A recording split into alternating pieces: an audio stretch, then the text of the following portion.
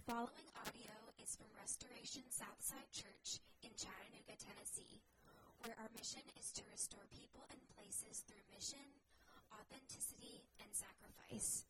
For more information, visit restorationsouthside.org.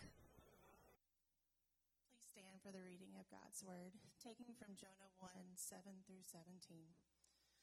And they said to one another, "Come, let us cast lots, that we may know on whose account this evil has come upon us." So they cast lots, and the lot fell on Jonah. Then they said to him, "Tell us on whose account this evil has come upon us. What is your occupation, and where do you come from? What is your country, and of what people are you?"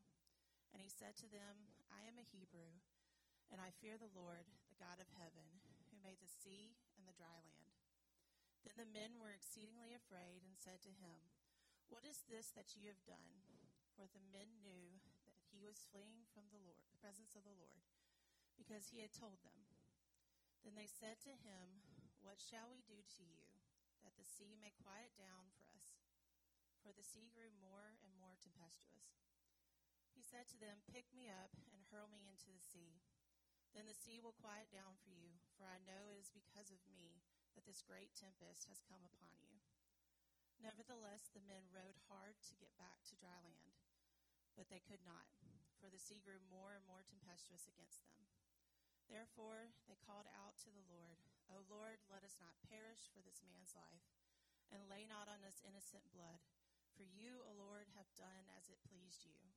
So they picked up Jonah and hurled him into the sea, and the sea ceased from its raging. Then the men feared the Lord exceedingly, and they offered a sacrifice to the Lord and made vows. And the Lord appointed a great fish to swallow up Jonah, and Jonah was in the belly of the fish 3 days and 3 nights. Thank you, Catherine.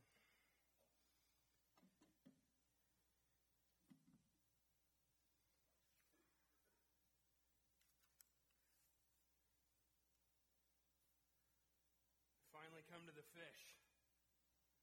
All this waiting around, all these weeks in between, and we finally come to the fish. You know, the irony of the story of Jonah is as soon as we say Jonah, what does everyone in the world think of? The fish. The fish only comes up 2 times in the whole book. It's actually not a story about a fish. It's a story about one of God's own on the way, running as far away as he can from God, and a story about those who are not God's own getting it more than Jonah gets it. It's a story.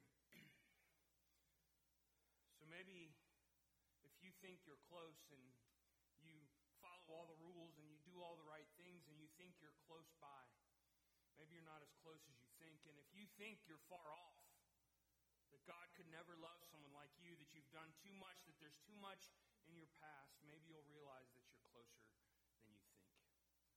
Would you pray with me, and we'll ask God to bless our study of his word this morning. Lord, would you have mercy on me, a sinner? I know that I have the heart of Jonah inside me, that there are people I want to give grace to and people I want to give judgment to. That there are things I want to obey and there are things that I want to disobey. God, I ask for your Spirit. All of us are weary of weeping.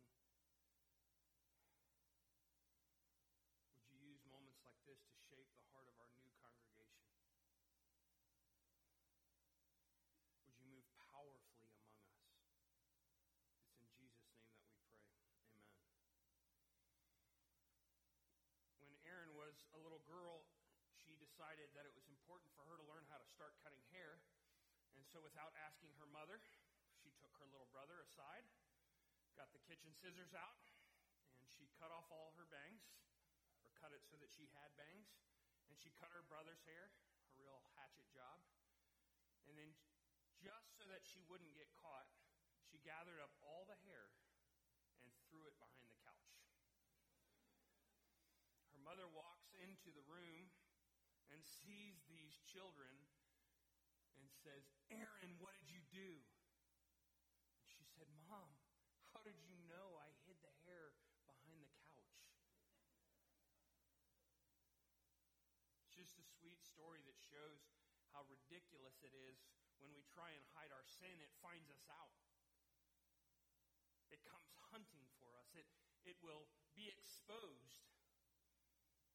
And to serve a God like we serve and to think that our sin is not going to be exposed is silly. It's actually ridiculous. It's like saying that we thought we hid the evidence. And here's Jonah.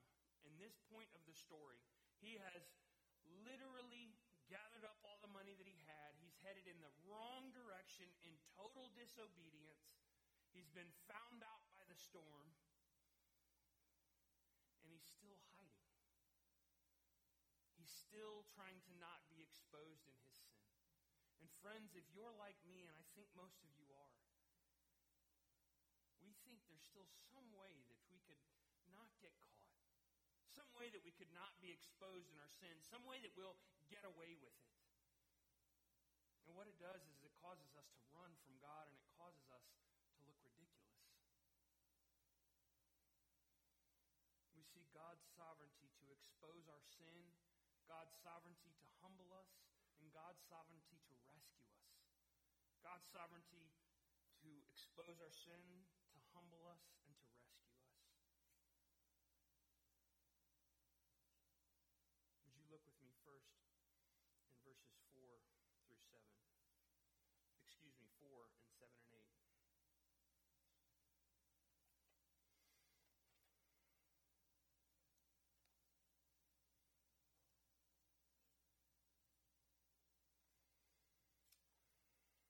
He says this in verse 4.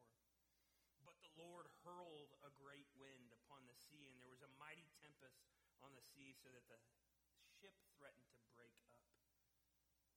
And then 7 through 8, it says this. And they said to one another, Come, let us cast lots, that we may know on whose account this evil has come upon us.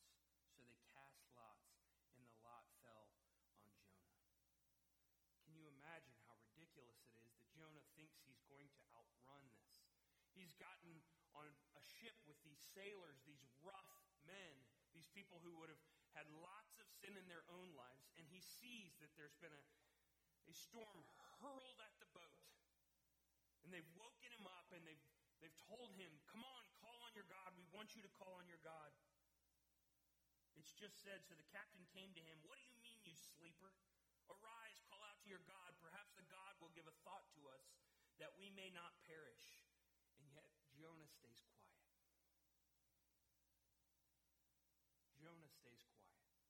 We know that Jonah knows what's going on. It says so in just a moment when he says this.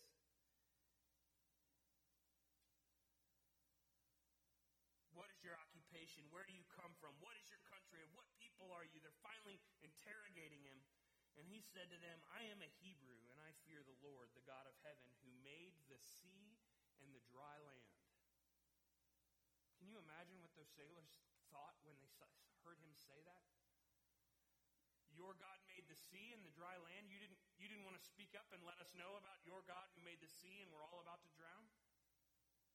But Jonah is quiet. The reader knows whose fault it is that the storm is coming. And Jonah knows whose fault it is that the storm is coming. But the sailors don't.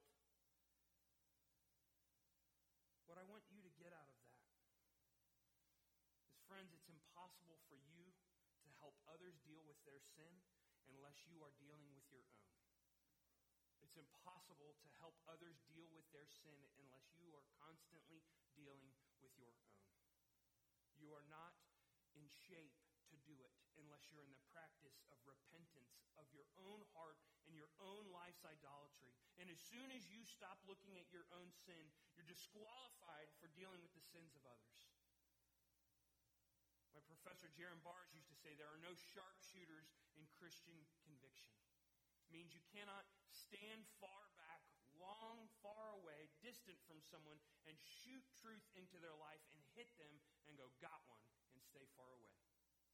If you're going to deal with other people's sin, you've got to be nearby and close and gentle and careful, and you have to have a plan to walk alongside them for a long time. it's impossible to help others deal with their sin unless you are dealing with your own. And look at this. Jonah thinks there's some chance maybe God won't find me out. Maybe God won't find me out. And we're like that. We hold on to our sin. We cherish it. We keep it tucked away and we protect it, and we do everything that we can to keep it hidden from others and from God. We think maybe I'll get away with this. Maybe this will end up okay. And yet God's sovereignty is constantly exposing our sin. It's constantly exposing our sin.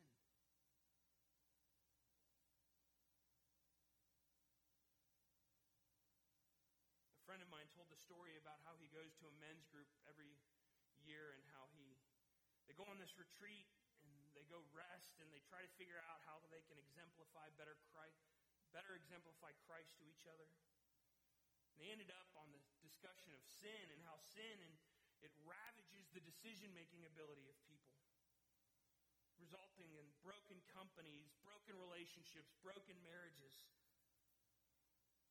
One guy who has this PhD, the slow Midwestern Pennsylvania drawl, said, I thought about this a lot and how sin affects people and how it's broken relationships and marriages. And the only conclusion I could come up with was this. And he said, everybody sat forward. This PhD is about to share his years of wisdom and battling and watching sin ravage homes. And he said, all I could say was this. And people leaned forward. And he said, sin makes you stupid. My friend was like, that's it? that was your conclusion? But think about it. Think about the things you're willing to trade in on for sin's sake. Think about the things that you'll hold on to desperately for sin's sake. It'll cause you to be unfaithful to your spouse. It'll cause you to be unfaithful to God. It'll cause you to isolate yourself, to wander away from Christian community. Sin will make you do stupid things. Jonah is a prophet of the Lord and knows that his God is the God of heaven, the God that made the dry land in the sea, and he thinks he's going to get away from God by getting on a boat. Sin makes you stupid. And I don't say that word lightly. Where are the areas in your life where you see sin saying it's not that big a deal? Don't tell anybody. You can't tell anybody. Keep it to yourself. No one's going to know, and if they do know, it's okay. You can cover over it. You can still lie.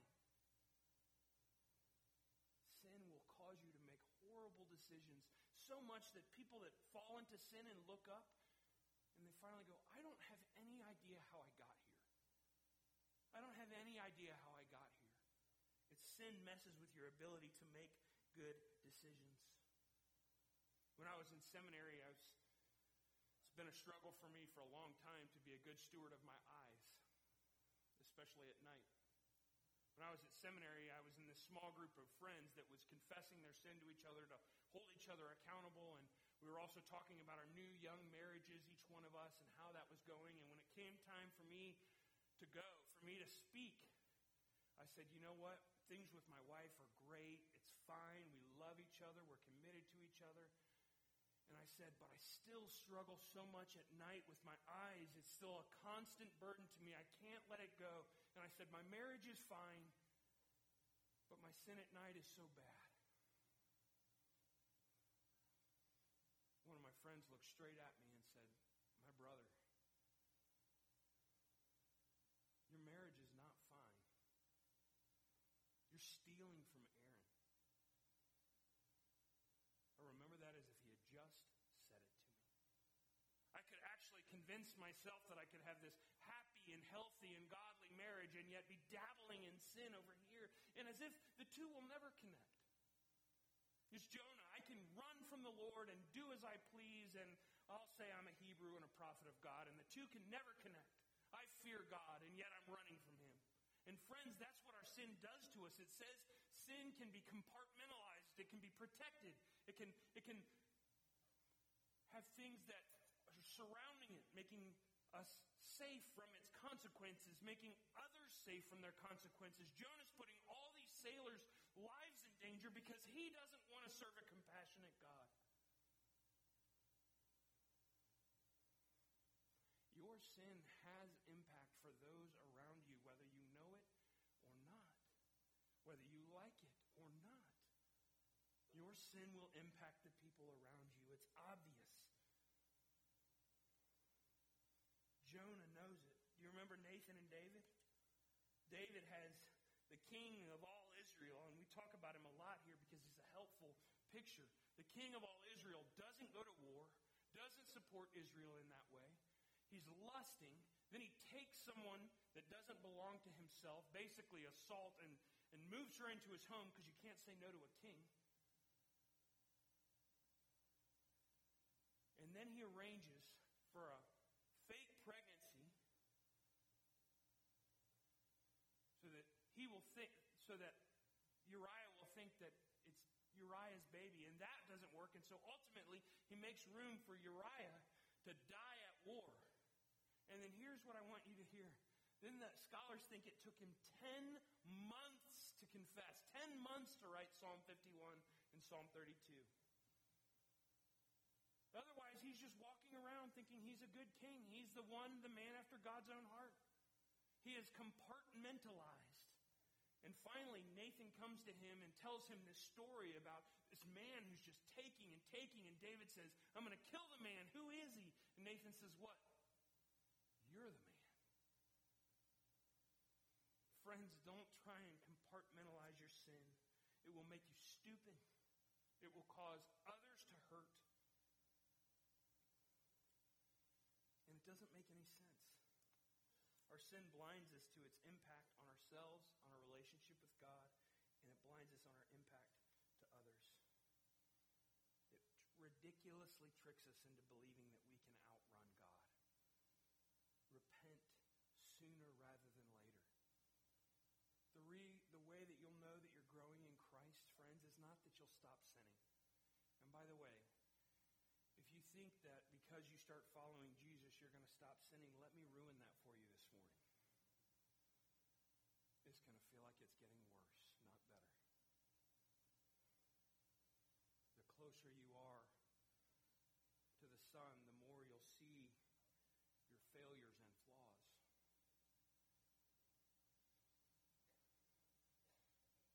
But the way that you'll know that you're maturing in Christ is that you'll repent quicker.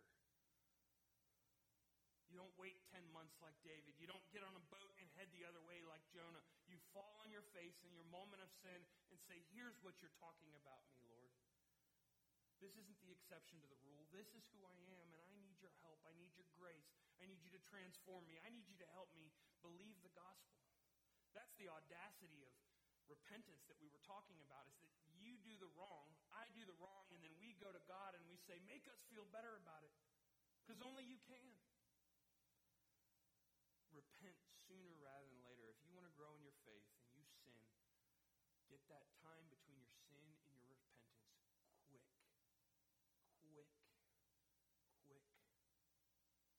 God exposes our sin, but he's also sovereign to humble us. This interesting thing goes on where Jonah is interrogated by the sailors. Now, Jonah knows he's sinned and that God is after him, and we, the readers, knows that he's sinned, that God's after him, but these guys don't know. They don't know what's up. And so they interrogate him. Did you see it? Look with me in verse 9 through 12. Sorry, let's back up to 8. Then they said to him, tell us on whose account this evil has come upon us. What is your occupation and where do you come from? What is your country and of what people are you? And he said to them, I am a Hebrew and I fear the Lord, the God of heaven who made the sea and the dry land. Then the men were exceedingly afraid and said to him, what is this that you've done? For the men knew that he was fleeing from the presence of the Lord because he had told them. God uses all things to accomplish his will, and God uses others to humble us sometimes. They're asking him, who are you? Who are you? Do you see how he answers? I am a Hebrew. He first answers with this comment about his race, a comment about who he is nationally speaking. I am a Hebrew, and I fear the Lord, the God of heaven, who made the dry land and the sea. Can you imagine? There's a storm that could be fixed by him humbling himself, and they say, "Who are you?" And he has to look them in the eye and say, "I follow the God, I fear the God who controls the land and the sea." There's humble pie in it. He was asked, "What's your job?" He never answers the question, "What's your job?" He never answers it. He's too embarrassed. He's humbled. In fact, he says he fears the Lord. That means he obeys and he stands in awe of. He fears the Lord. He obeys and stands in awe of as he's on a ship headed across the other side of the world. It's humble pie to say, "I follow God even though I'm headed the other direction." Tim Keller said it this way: though the question about race comes last in the sailor's list, what is your mission? What is your country? Who are your people? Jonah answers it first. I'm a Hebrew, he says, before anything else. He reverses the order and puts his race out front as the most significant part of his identity. Jonah's relationship with God was not as basic to his significance as his race. That is why when loyalty to his people and loyalty to the Word of God seemed to be in conflict, he chose to support his nation over taking God's love and message to a new society. Friends, this has happened throughout the history of the church. People will choose their race prior to and on top of, instead of choosing to obey God. It can happen a lot, too, for us as Americans, that we choose that we're Americans first instead of God followers first. Or that we're Southern before we're Americans. Or that we're Texans before that we're anything else. Jonah has the wrong idea about what matters most about his identity, and you and I get that too. Are you a mom first? A dad first? A soccer player first? An athlete? A academic first? Are you a money maker first? Are you a reputation that you have to protect first? What are the ways that you put something else as your identity before who you actually are?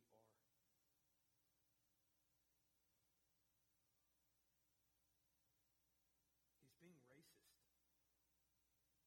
He wants to protect his tribe, and he wants to punish other tribes that are not like him. And God says no. Every tribe and tongue and nation is welcome and will be at the feast of the Lamb. You go and get them, and Jonah says no. So charge any of us to make sure that in our kingdom efforts, we're pursuing with vigor and encouragement and excitement other tribes, other tongues, other nations. That we're not trying to keep the money in the family. So God's sovereignty exposes Jonah and his sin, and it also humbles him because he has to tell these guys who he is and that he's not acting in accordance with who he says that he is. And they fear a great fear. It says it in verse 6 and in verse 14. So the captain came to him. "What do you mean, you sleeper? Arise and call out to your God. Perhaps the God will give a thought to us that we may not perish." And then in verse 14, "Therefore they called out to the Lord, 'O Lord, let us not perish for this man's life, and lay not on us innocent blood. For you, O Lord, have done as it pleased you.'" Do you see that?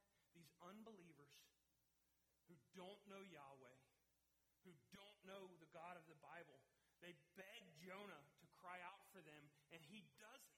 He doesn't cry out for them. He doesn't say, "All right, enough is enough, Lord. I'm sorry." And so they're doing what he should be doing, and then in 14, they cry out for mercy. It's as if the unbelievers in the story are getting everything right, and the believer in the story is getting everything wrong.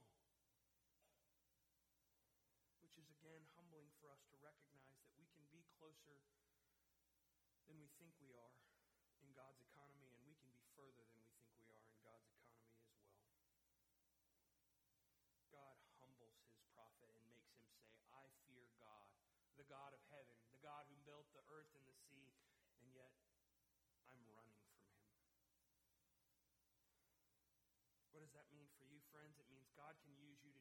others, even when you're running from Him.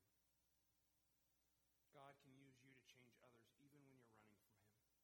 One of the beautiful things we see in the Bible is that all the servants of God, after they encounter the real and living God, almost exclusively, almost all of them, end up sinning later down the road after they've already followed God.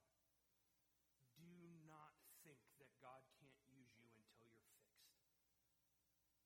Do not think, I could talk to this person about that, but I don't even have it enough together on my own. God is exclusively using us that don't have it enough together on our own. Do not wait to be used by God thinking that you'll be fixed, that you need to be further down the road. And God is the one in the story with compassion. My hero and mentor, Len Teague, used to say this. He'd say, when you cover a sin, God uncovers it. And when you uncover a sin before God, God will cover over it for you. Friends, humble yourselves. This past week, we were shooting around in the van as we often do, and I was on the phone trying to order takeout from Mojo. And as I'm on the phone, I sort of going too fast, and not only that, I roll through a stoplight, I roll through a stop sign. And the police officer comes up to the car very kindly, and he says, "Excuse me, sir, it's Tennessee law now. You can't be on your phone." And I was like, "Yeah, I'm so sorry about that." And he's like, "And while I'm at it, you're actually speeding too." And I'm like, "Yeah, man, I'm so sorry about that." And he's like, "Well, and you actually didn't stop fully at that stop sign." And I'm like, "Man, yeah, I'm so sorry about that." And he said, "And Mr. Huffman, I want to let you know that your tags on the van have expired as well." And I'm like, "Oh, man, yeah, gosh, sir, I'm sorry, I'm sorry." And he says, "Well, please stay off your phone. Please slow down. Please stop at stop signs, and you need to get your tag fixed." And I'm like, "Yes, you're right, sir, absolutely." And he walks away. And I look at Aaron and I say, "You know what the moral of the story is? You can be on your phone, speeding, roll through stop signs, have expired tags, and just keep on doing it." You see, I didn't draw the right conclusion from the warnings, and neither does Jonah. He doesn't take the shot across the bow to say, "Hey, whoa, you got me."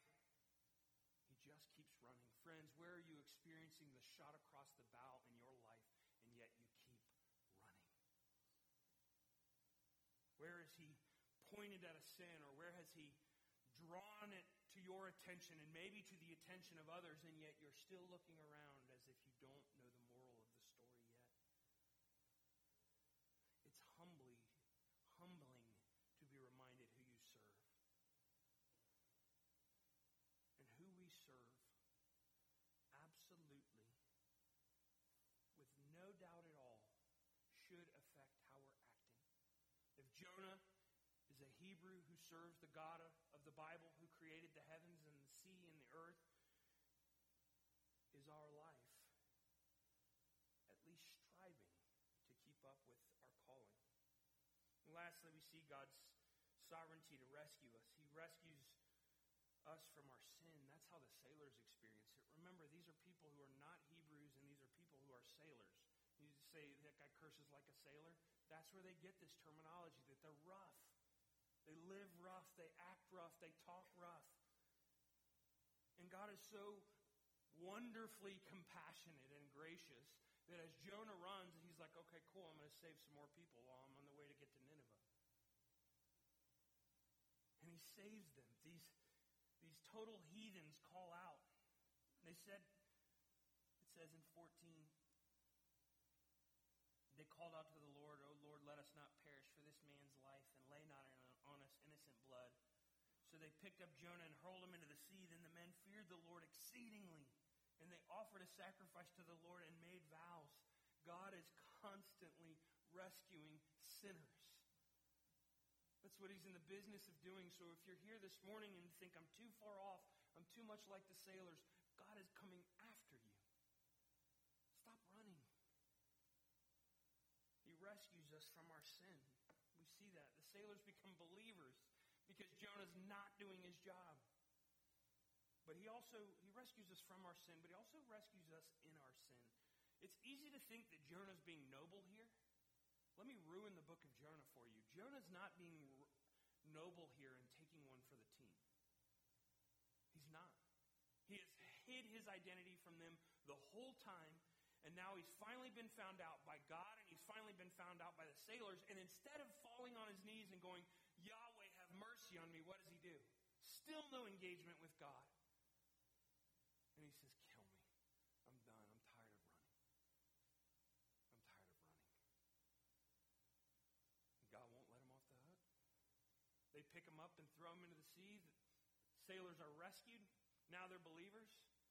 And as soon as Jonah hits the water, it says this. And the Lord appointed a great fish to swallow up Jonah, and Jonah was in the belly of the fish for 3 days and 3 nights. I want to point out a couple of things to you here, and then we'll close. When you're running, even when you're not repenting fully and rightly, God will chase you. When you're running, even when you're not repenting fully and rightly, God will chase you. He will lovingly bring you to him, whatever it takes.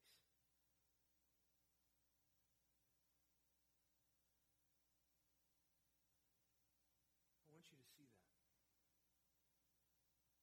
It looks like Jonah's done this noble thing, but really he said, I'm tired of dealing with Yahweh. Y'all just kill me. This is my own way of taking myself out. Y'all just kill me because I do not want to talk to him.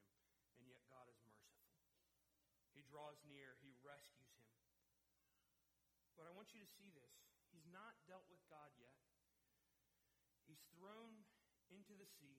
God immediately rescues him from drowning in the most smelly and scary, probably, way. And he has 3 days to think. And then Jonah's going to come up with this prayer that we'll study in the coming weeks. And yet we'll see throughout the narrative of the story, Jonah's still not done sinning. It's not enough that he has run in the opposite way, that he spent all this money to get a ticket to go the other way, that he's hidden his identity from the sailors, that he's been found out, and then self-pity, he says, just get rid of me. As if all that weren't enough, and God still rescues him from the storm and rescues him into this great fish, and he's still going to battle with sin. The reason that I point that out to you is to tell you this. Repentance tends to leak. It doesn't tend to gush. Repentance tends to leak. It doesn't tend to gush, as Joe Novenson says. That means be careful as you're thinking, yes, I'm turning and I'm repenting and I'm trying to follow God, that you think that you're done, that you think it's a one-off thing. It's this process where it continues to God expose more and more of your heart to your sin so that he can expose more and more of your heart to Jesus. Be careful in your repentance that you don't think you're over and done with your sin. Be careful that you're not just making way for you to sin some more, which is what Jonah is going to do here. He rescues us from our sin. He rescues us in our sin.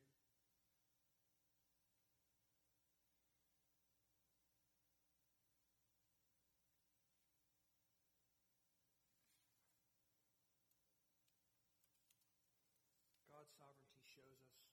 He will show us our sin again and again. He will humble us again and again. Keep your repentance time short. Don't convince yourself that your sin is not affecting other people around you.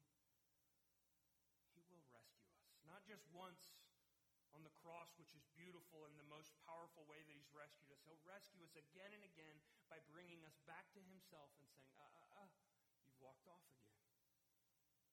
And the reason that he'll do this is Jonah runs from God and tries to avoid wrath. But ultimately, we have a better prophet who runs towards God so that he can experience wrath so that you and I will never have to. Jonah's trying to avoid the wrath of God, avoid dealing with God, and Jesus runs straight to God to embrace the wrath so that his friends will be protected. And Jonah's being selfish about his friends, the sailors. My favorite movie of all time is Shawshank Redemption. It's this older story about a man who's wrongfully put in prison for a very long time, Andy Dufresne. played by Tim Robbins. There's this one point in the movie where he's in the library section of the prison. He locks the prison guard in the restroom. And in an act of defiance, he plays this beautiful, beautiful music, opera. And he plays it throughout the entire campus. There's just these beautiful voices going back. It's the duet from The Marriage of Figaro. And it's going not only in his room, but it's going all through all the rooms, even out on the prison yard. And Morgan Freeman, his friend, read, says this: I have no idea to this day what those two Italian ladies were singing about. The truth is, I don't want to know. I like to think that they were singing about something so beautiful it can't be expressed in words and makes your heart ache because of it. He says this: I tell you, those voices soared higher and farther than anybody in gray places dares to dream. It was like some beautiful bird flapped into our drab little cage and made those walls dissolve away. And for the briefest of moments, every last man in Shawshank felt free. You see, Andy Dufresne went in and he experienced the wrath of getting in trouble for playing that music so that all of those men could experience freedom just for a moment. Jesus made everyone not just feel free, he made everyone actually free. That for those that would trust in him, he experienced the wrath so that we could hear the music of freedom.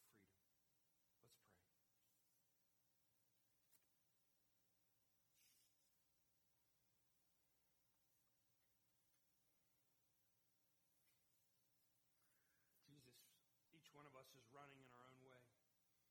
I pray that you'll tap hard on those areas of our lives by your Holy Spirit. Not so that we can be miserable, so instead that we can repent quickly and draw near to you again. We thank you that even in our shabby repentance, you draw near to us. Would you help us to experience that afresh this morning? It's in Jesus' name that we pray.